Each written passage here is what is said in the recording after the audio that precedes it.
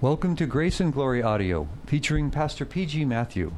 Today, Pastor Matthew continues his series in the Gospel of Matthew with his sermon entitled, Blessed are the Poor, preached on November 12th, 1995. Now, if you have your Bible, please turn to Matthew 19. We want to speak on the subject, Blessed are the poor, or the rich will not make it.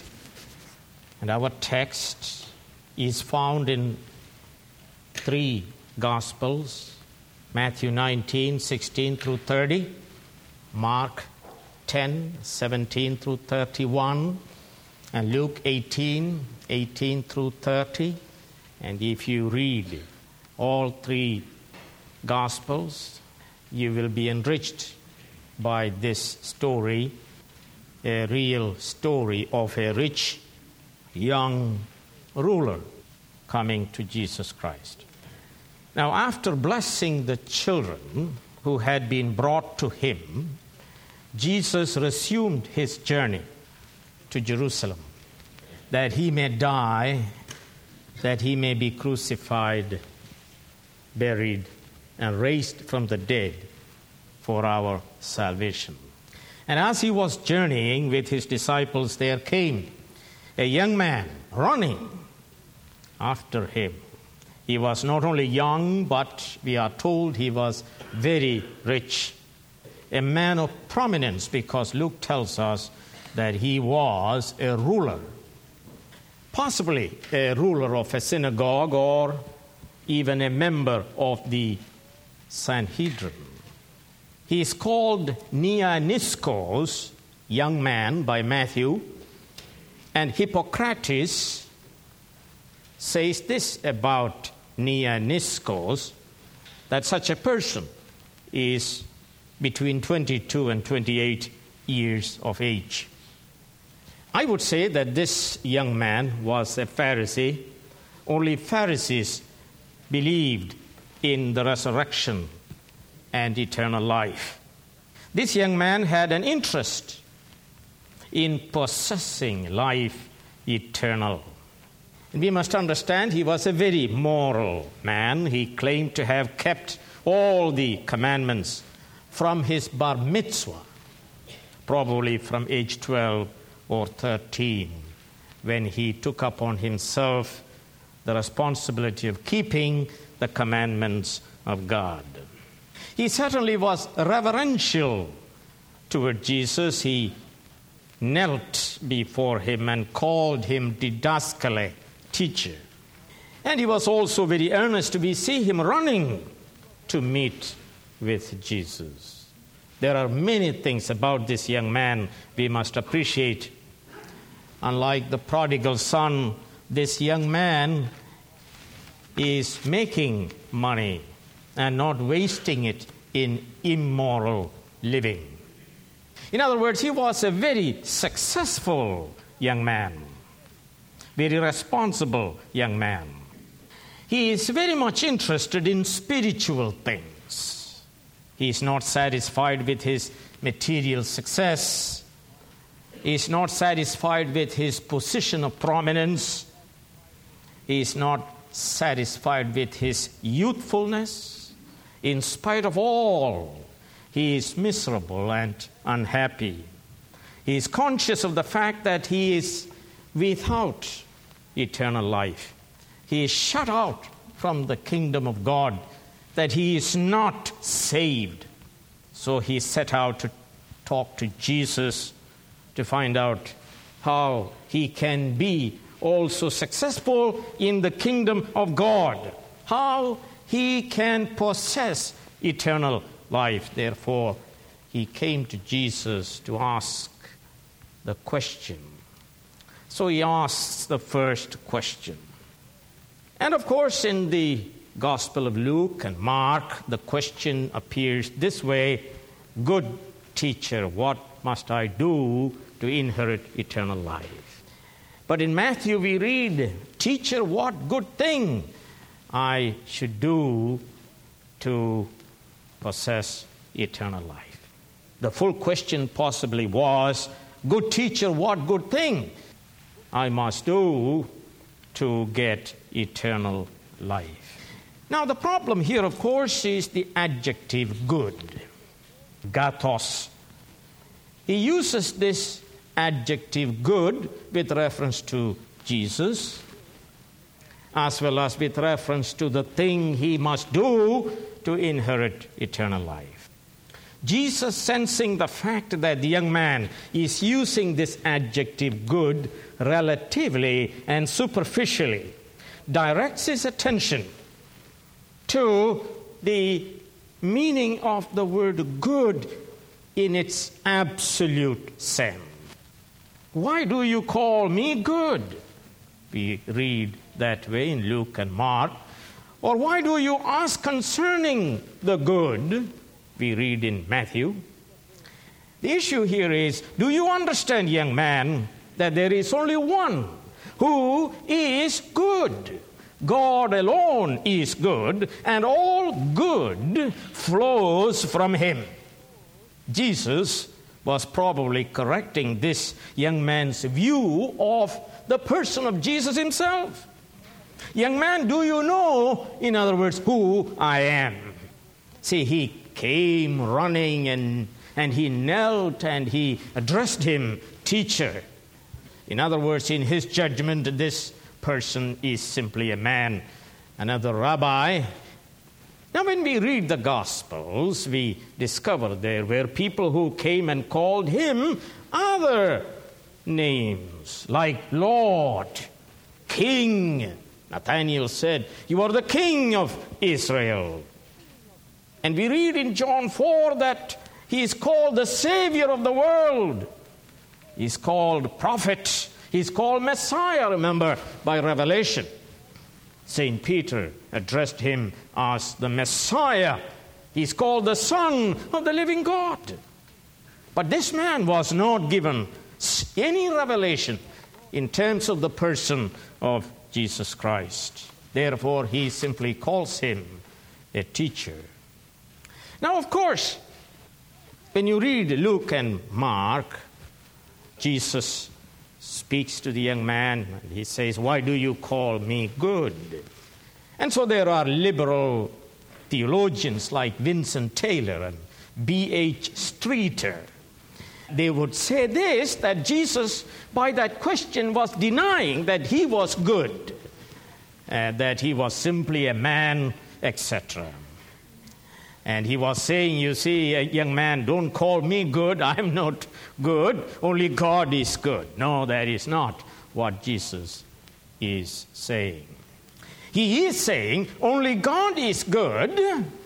And the idea here is, I am the Son of God, so I am good. But do you understand what you are saying? Or are you simply using the word good in a public relations sense, in a superficial manner? God alone is absolutely good. So if you want to do good thing to get eternal life, he says, well, what does the book say? You see, good is revealed in the Bible. The law of God, in other words, is good because it is the law of God who is good. And we are told by St. Paul in Romans 7 and verse 12, the law is holy, and it is righteous, and it is good. So, get rid of your superficial and relative notion of goodness and come to grips with the absolute goodness. So, obey the commandments if you want to enter life. Now turn with me to the book of Leviticus and the 18th chapter, and the 5th verse tells clearly how to enter into eternal life.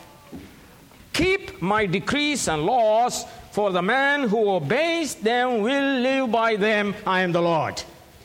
So the idea here is, all right, every person who will obey my law will have eternal life. So this man wanted to know specifically which commandments he must do. Jesus, of course, in great condescension, cites at least the second table of the law, those laws governing human relationships. The idea here is that if you perfectly obey these laws of human relationships, you are loving God and you are honoring the first table commandments relating to God. He even cites the commandment, honor your father and mother.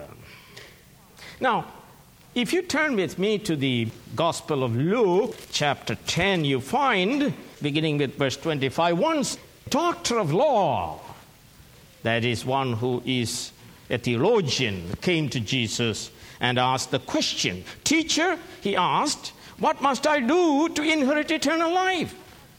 A question similar to the question the rich young ruler is asking Jesus. And so the answer was, what is written in the law? He replied, how do you read it? And of course, this doctor of law understood God's law, and he puts it in positive terms. Love the Lord your God with all your heart, with all your soul, and with all your strength, and with all your mind, and love your neighbor as yourself. That was a correct summary of God's expressed will in the Ten Commandments. So Jesus said, you have answered correctly. You will get an A. Jesus replied, do this and you will live. He challenges. But the problem, of course, is nobody can do this and merit eternal life. Verse 29, but he wanted to justify himself, so he asked Jesus, and who is my neighbor? Of course, that is simply a smoke screen. You see, the issue is the law is the expression of the goodness of God. And if anyone is able to obey them, then that person will live. And let's look at the reply of this rich young ruler. He says, I have kept all these things from my youth up. Since my bar mitzvah, when I became responsible for keeping the law, I have kept them all. You begin to sense the superficiality of this young man. He certainly spoke this with all sincerity.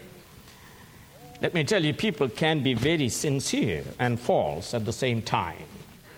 Look at people who are religious, various religions in the whole world, and I'm sure they think that they are saved, or at least on their way of salvation. They are extremely sincere, but they are false.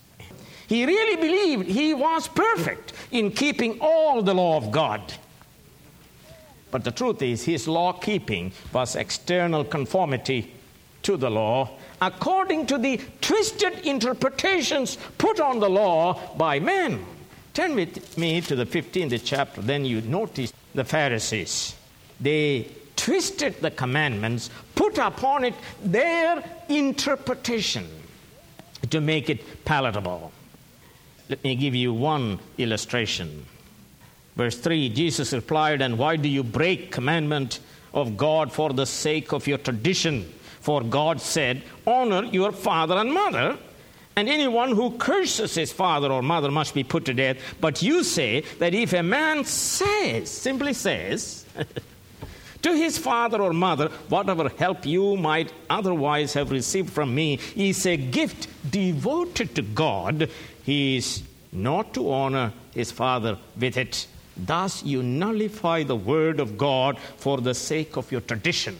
You see, his obedience to the Ten Commandments was after the fashion of this twistedness of the Pharisees, who always diluted and depreciated the perfect law of God.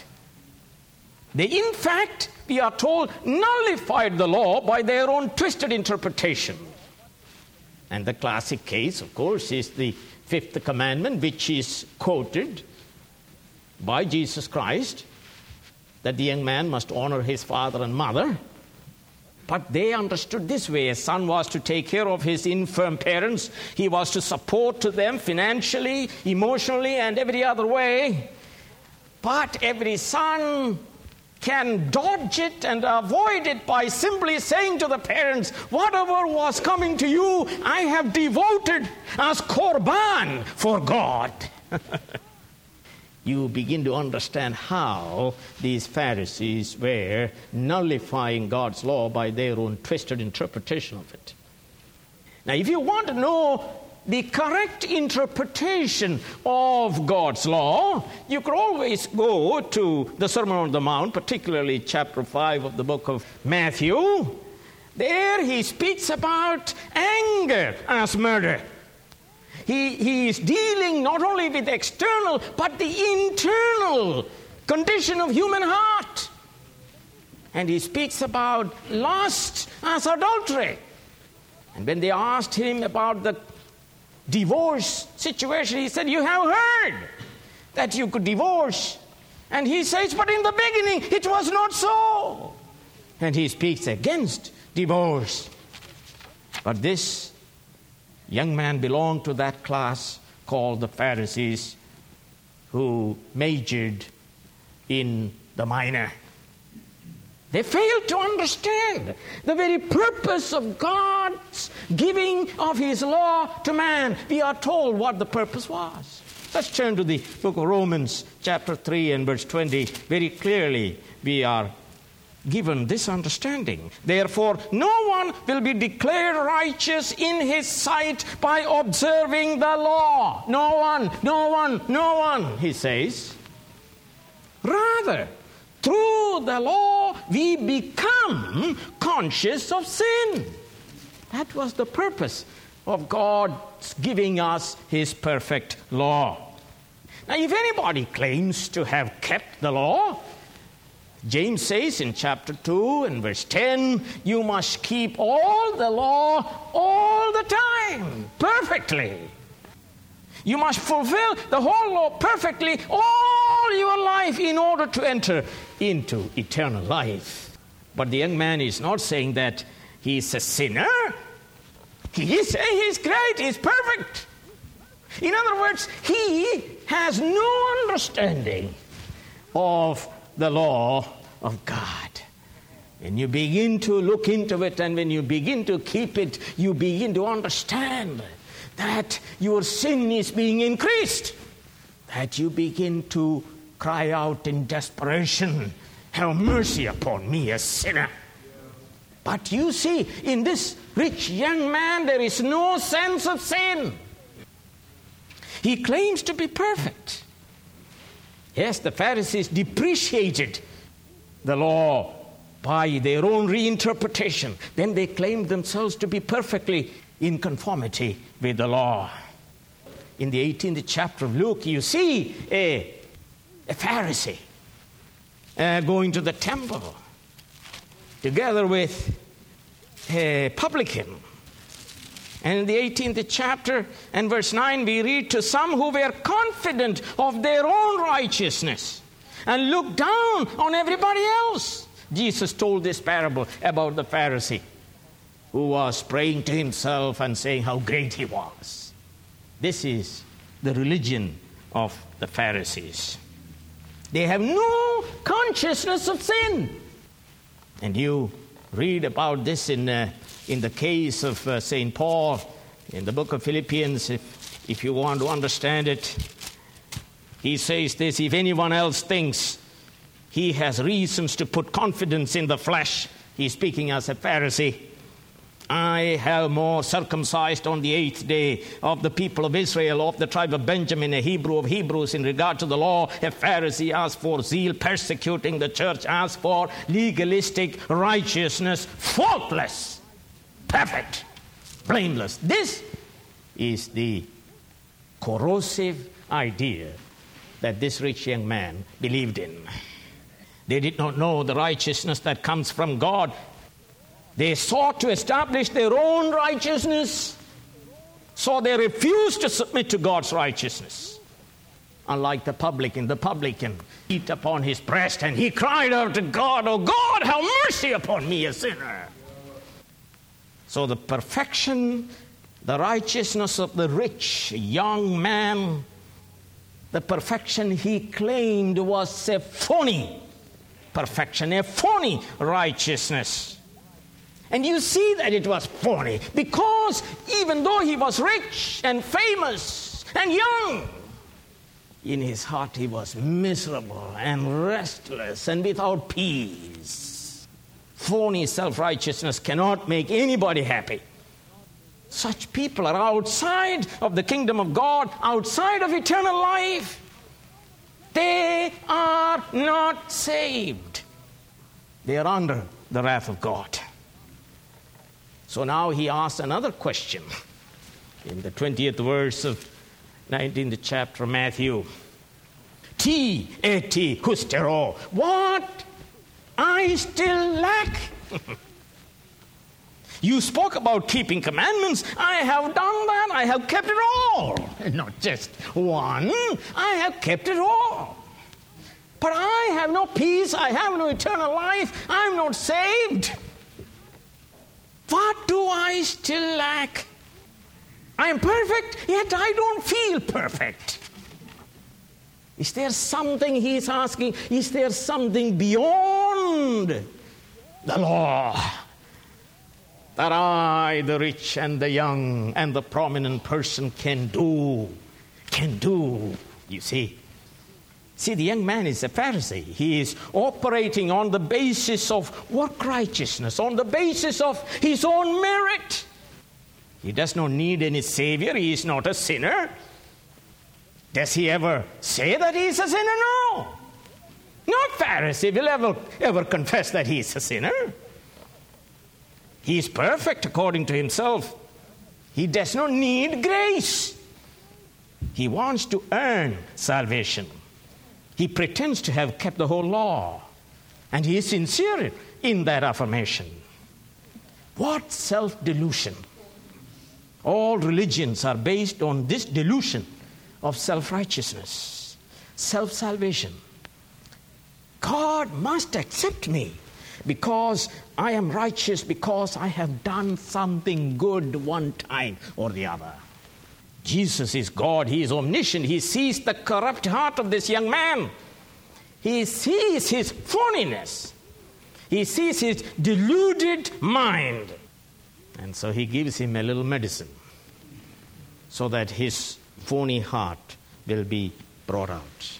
See, we can pretend how great we are before people, but not in the presence of him whose eyes are like flaming fire. He never trusted a man because he knew what was in man, we are told by John. Little medicine.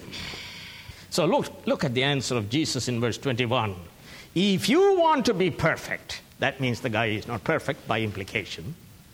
What is perfection? It is complete conformity to God's law. It is complete conformity to the character of God. This means he was not perfect. And so the medicine is given of a series of imperatives, commands from the King of Kings and Lord of Lords. First, go. That's a command. Sell all you have. Not one thing, all of it. You must sell. And don't give it to your relatives. Give it to whom? To the poor. You see, it's not a problem for me to sell everything I have and give it to my wife and children. But here the medicine is you must give everything to the poor. And then he gives a promise in the middle of these commandments. You will have treasure in heaven. You see, Jesus understands this man is trusting in his wealth. His wealth has become the stumbling block that prevents this person to look beyond his wealth for salvation. And so Jesus understands the only way this person can be brought to a place of trust in Jesus Christ is through getting rid of that which is the stumbling block. And then he says, come. After having done it all, you come. That's imperative. You come. And what? Follow me. Now, let's understand this. Here is a rich man. Not rich and old, you see. That such a person is miserable. He cannot enjoy all these things. He's rich and what? He's young. He has a long period of time to enjoy this. And now here comes Jesus says, sell it all. And what happens when he sells it all? And distributes the poor. What happens? He becomes penniless. And what is the panic? How am I going to what? Live. How am I going to live? You see what Jesus is saying? What? Trust me. You see, the Philippian jailer called out and asked this question, what must I do to be saved? And what was the answer? Believe on the Lord Jesus Christ and you will be saved. Now he is saying that in a roundabout way. You sell everything and you become penniless and homeless. Then the question will come to your mind, how am I going to survive? And the answer is, trust me. Follow me. Follow me. Because you cannot have eternal life except in relation to Jesus Christ. Let me tell you, he was rich. He was young. He was a ruler. He was perfect. But he was not happy. He was miserable. He was outside the kingdom of God. He was not saved. He did not have eternal life. And Jesus Christ gave us, he loved him, we are told. And he gives him this profound counsel. And I give the same counsel to you. Whatever is causing you to stumble, gouge it out, cut it out, sell it off. Trust in Jesus Christ alone that you be saved. That you trust in Jesus Christ in order to be saved. And I say that to anybody. The truth is, your youthfulness cannot satisfy you. Your material possessions does not satisfy you. Your prominence, your power, your position cannot satisfy you. In spite of it all, you are miserable and wretched if you are a thinking person. There are a lot of people who are very happy superficially. The reason is they don't think. They think happiness is not thinking. But the moment you begin to think about yourself, that you are about to die anytime, and you must face an eternal God who is holy and righteous, then you begin to get upset and miserable and wretched and restless and without peace. And then the gospel is glorious. Jesus says, sell it all. Come and follow me. The implication is, I'll give you eternal life. And not only that, you will receive 100-fold houses and lands and fathers and mothers and brothers and sisters and children in terms of your connection with the new community called church that I'm raising up in the whole world. That is the idea. And look at his response. In the 22nd verse, he went away grieving. Lupumenos. He went away grieving. In Mark, we are told his face fell, crestfallen, because he was very rich. The medicine really worked. The condition of heart was revealed. All his righteousness was external, superficial. No wonder Jesus said, your righteousness must exceed the righteousness of the Pharisees and the Sadducees. At heart, he was a materialist. He was an idol worshiper. At heart, he was an atheist. I was reading Martin Lloyd-Jones on his treatment of chapter 6 of Matthew. And he speaks about atheistic materialism.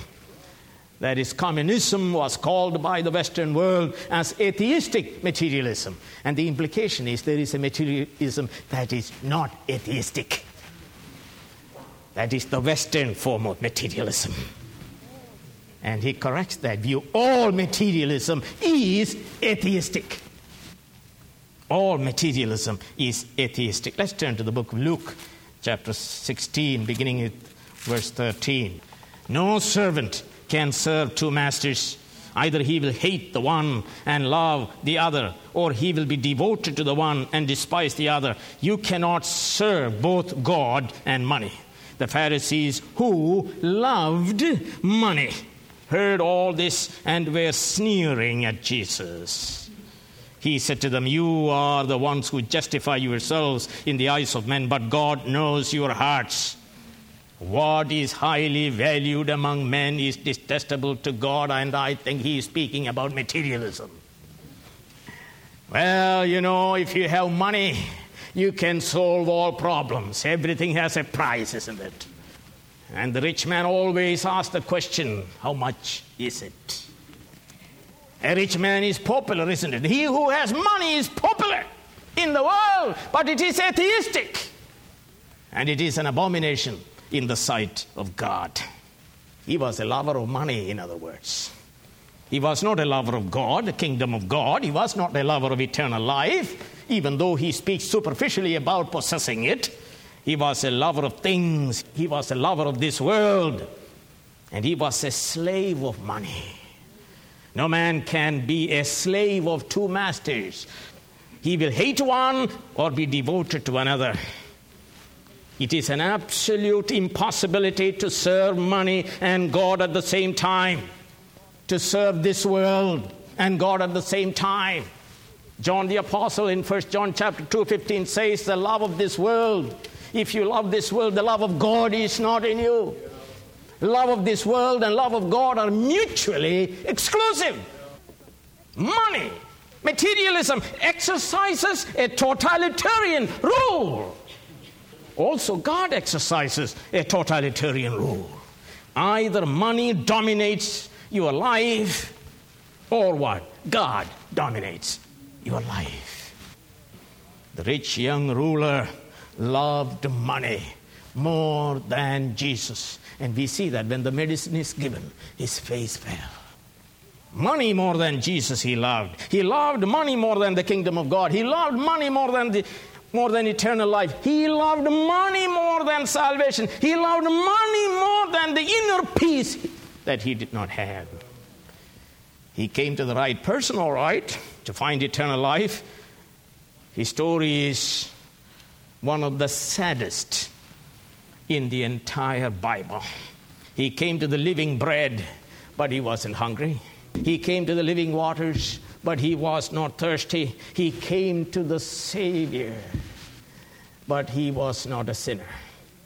And so the Bible says he went away from him. He came to him because he was miserable, but he went away from him most miserable. The Bible speaks about the deceitfulness of riches. It is like morphine. It is like an anesthesia. It deceives you. He was a slave to money. He wore his materialism like a python. He loves his python. He feels warm and he cuddles it and he massages it. But the python will soon crush him and crush his bones. When you open the book of Bible, you find the book of Genesis chapter 4, where Cain did not sacrifice acceptably, so God did not approve it. And he became angry, his countenance fell, and God came to him, why don't you do the right thing and you will be happy? And what did he do? He said, "Phooey with you, God. I'm going to do the wrong thing." And he kills his brother. Oh, it is sad that you are given counsel. You are given the gospel. And you walk away from Jesus Christ, from the living bread, from the living waters. You are invited to come into the feast, but you deliberately go away. And in the book of Luke, chapter 12, we find the story that there were people, the Pharisees, they thought that life consists with things. And Jesus gave a story of a rich fool whose land produced great crops. And he built a great barn. And then what did he say to himself? "Oh, soul, eat and drink and be happy for many years." That's the worshiper of materialism. But he's a fool. He didn't understand that night his life will be called, that he would die, that he should give an account to God. That is the story of this man. Or look at the 16th chapter. Look, there is a rich man, and there's a poor man. And the poor man died and went to the bosom of Abraham. And the rich man died, and he went to hell. And he was in torment, and he was conscious, but he was in torment. But then you see other people in the Bible like Elisha. He was plowing, remember? In 1 Kings 19th chapter, he was plowing. And Elijah came and touched him with his mantle. And all of a sudden, he stopped plowing. And he killed the oxen. He made a feast of it. And he left, following Elijah. That tells us about the response to the gospel. He didn't have any problem selling it all and distributing it. And he left to serve God. Well, look at another man. He almost lost salvation. Only almost. Remember, his name was Naaman. And he was a Syrian. He was a general. He was successful. He was famous. But the gospel was preached to him by a little girl who was taken captive. And finally, he came to Israel and asked the king to heal him. And he said, hey, we cannot do it, man. And Elisha said, hey, wait a minute, bring him over here. And he came over to this hut of Elisha. And this man thought, being rich and famous, of his day, here he was. And he expected this man of God to come and massage him and do some wonderful things as he was seated on his camel or whatever. Instead, he didn't even come out. He said, go wash yourself in Jordan 7 times and you'll be all right. He almost lost his salvation. He was angry, we are told. Are you angry when the gospel is proclaimed to you because it cuts you down to your own size, which is a lost, miserable sinner? He didn't want to get off of his animal.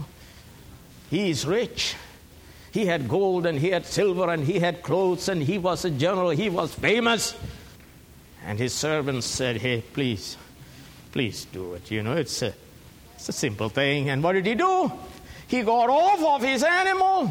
He went down to Jordan River, that muddy waters of Jordan. And you have seen waters of Jordan. And I'm sure he took off his clothing. He must expose himself to everybody as a person full of what? Leprosy. And he gingerly entered into Jordan. And he dipped himself first time and came up. And maybe he is still angry. But he did it again and again and again. And the 7th time he came up, he was saved. He almost lost it, but he did not. But here is a rich young ruler. He came so close. And yet he goes away crestfallen because he's an idol worshiper.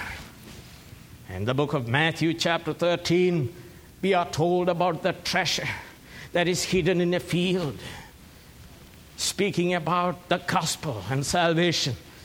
And the man sees it and covers it up and he goes home and he sells all and buys it.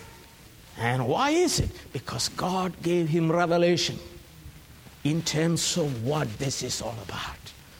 Or this merchant who wanted to buy that pearl of great price and he found it. And you go home and read it. He went home with joy and sold it. Everything. And bought it. What correct decision. Or look at the disciples. They tell Jesus, you see, you are saying that it is impossible for rich people to get into heaven. But we left all. What are we going to get? Are we going to get salvation? Oh, yes. Matthew and James, you were able to do that because you were given revelation. Look at Mrs. Lot. She almost got saved, but she didn't. Became a pillar of salt. Look at Judas. He was with Jesus Christ, heard so many sermons. He himself, I'm sure, preached the gospel, healed the sick, and drove out demons. But he did not experience salvation. He sold the master for 30 pieces of silver. Or look at Demas. The Bible says, Demas abandoned me, having loved this present world. Let me tell you, it is so serious. This materialism, this love for this world is such a stumbling block. So let's look at the lesson. What is the lesson? The lesson is it is impossible for the rich to be saved. That's the lesson. It is easier for the largest animal in Israel, which is a camel. It is easier, this is hyperbole, it is easier for a camel to go through the eye of a little needle than for a rich man who trusts in his riches to be saved.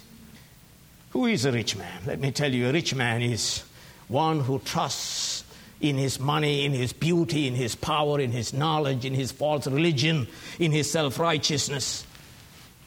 Let me give you another test. Who is a rich man? A rich man is any person who refuses to believe in the gospel. Why is he not believing in the gospel, which offers free salvation? Why is it? Because he's rich. We are told in the book of Revelation, the 3rd chapter, about the church of Laodicea. We are told that the church was rich. You know, during AD 60, there was a big earthquake, and Laodicea became a disaster area, and Rome offered to help rebuild the entire city. And Laodicea said, we don't need any money, we will not take any money, we are absolutely self-sufficient. And they built Laodicea back. And the historian Tatian wrote that Laodicea did not receive any penny from Rome. That's the problem of rich people. They are self-sufficient. And we are told they had need of what? Nothing. When you hear the gospel, it doesn't do anything at all to you. But to another person, it causes that person to rejoice. Blessed are the poor in spirit, for theirs is the kingdom of God. I'm not saying riches and materials are a bad thing. I'm not saying that rich people cannot go to heaven. Abraham was rich. Job was rich. Joseph of Arimathea was rich. But they did not trust in their riches. They trusted in God. Yes, you can be rich. At the same time, experience a sense of sin and a sense of unworthiness, a sense of being lost. And God will assist you to experience that lostness, that you will cry out to God like the publican, have mercy upon me, a sinner. Finally, the miracle of salvation. You see, Pharisee, you can never save yourself. God will not accept your definition of perfection and righteousness. Pharisee says he does not need a cross. He does not need a Christ. He does not need a cross. He is able to save himself. There was another problem. The problem was this, that the Jewish people believed that if you are rich, then it is due to the fact that you loved God so much, so He gave you the money. That's why the shock of the disciples. If the rich people who are so favored by God cannot enter into the heaven, then nobody can be saved. You see the shock therapy? Don't ever think that the monies that you are amassing is due to divine favor. You see the stupidity of it. But if you are a Christian and if you have money, one thing I assure you, you will not trust in your money. You will distribute it till you will do good with it. But you will trust in Jesus Christ alone. You see, rich men cannot be saved. We are told how should be saved. You must be what? Born again, born of the Spirit. We are told eternal life is a gift. that God gives to you. It is like the dead Lazarus who was buried and was stinking. To pretend that such a person can be justified before God is stupidity. It takes a miracle for Lazarus to come out of his tomb. But let me offer you this morning, there is one who kept all laws perfectly, always. There is one, Jesus Christ, the Son of the living God, the Messiah, the King of kings and the Lord of lords, the Savior of the world. He was sent into this world, became incarnate, and he kept the law perfectly. He paid the penalty of our sins. By his death, our sins have been removed and punished. And by his life of perfect law-keeping, he bestows upon us his perfect righteousness, with which to meet God who is perfect and good. Jesus said to Martha, only one thing is needful, and that certainly is not money. It is the gift of the perfect righteousness of God in Jesus Christ to us miserable sinners. By him we are saved forever. By him we have eternal life. By him we are in the kingdom of God, which is righteousness, peace, and joy in the Holy Spirit. We must leave all to become disciples of Christ. Isn't that true? We cannot trust in our mothers and fathers and our job, our money, our children, our position, our education, our profession, nothing. Leave all. The shocked disciples asked, what's going to happen to us? We left all. You think we will be saved? Oh, absolutely. He promises three things. You will have 100-fold houses and lands and relationships. What does that mean? It has to mean that you will be part of a newly constituted people of God. There will be reconstituted relationships that transcends all other relationships. Then he also promised sufferings in this present world. You will have suffering. And then he promised you will have eternal life in the age to come. There is a coming age, brothers and sisters, and it is coming soon. And I counsel you to pray to God to give you a sense of poverty. A sense of poverty, brother, sister. A sense of humility before this Almighty God, who is perfect, who is all righteous, who is all holy. Don't you ever go around saying that you are not a sinner. That is delusion. When God's Spirit works on you, you will confess, have mercy upon me, a sinner. I'm lost. I counsel you, brother and sister, whoever you are, to be poor.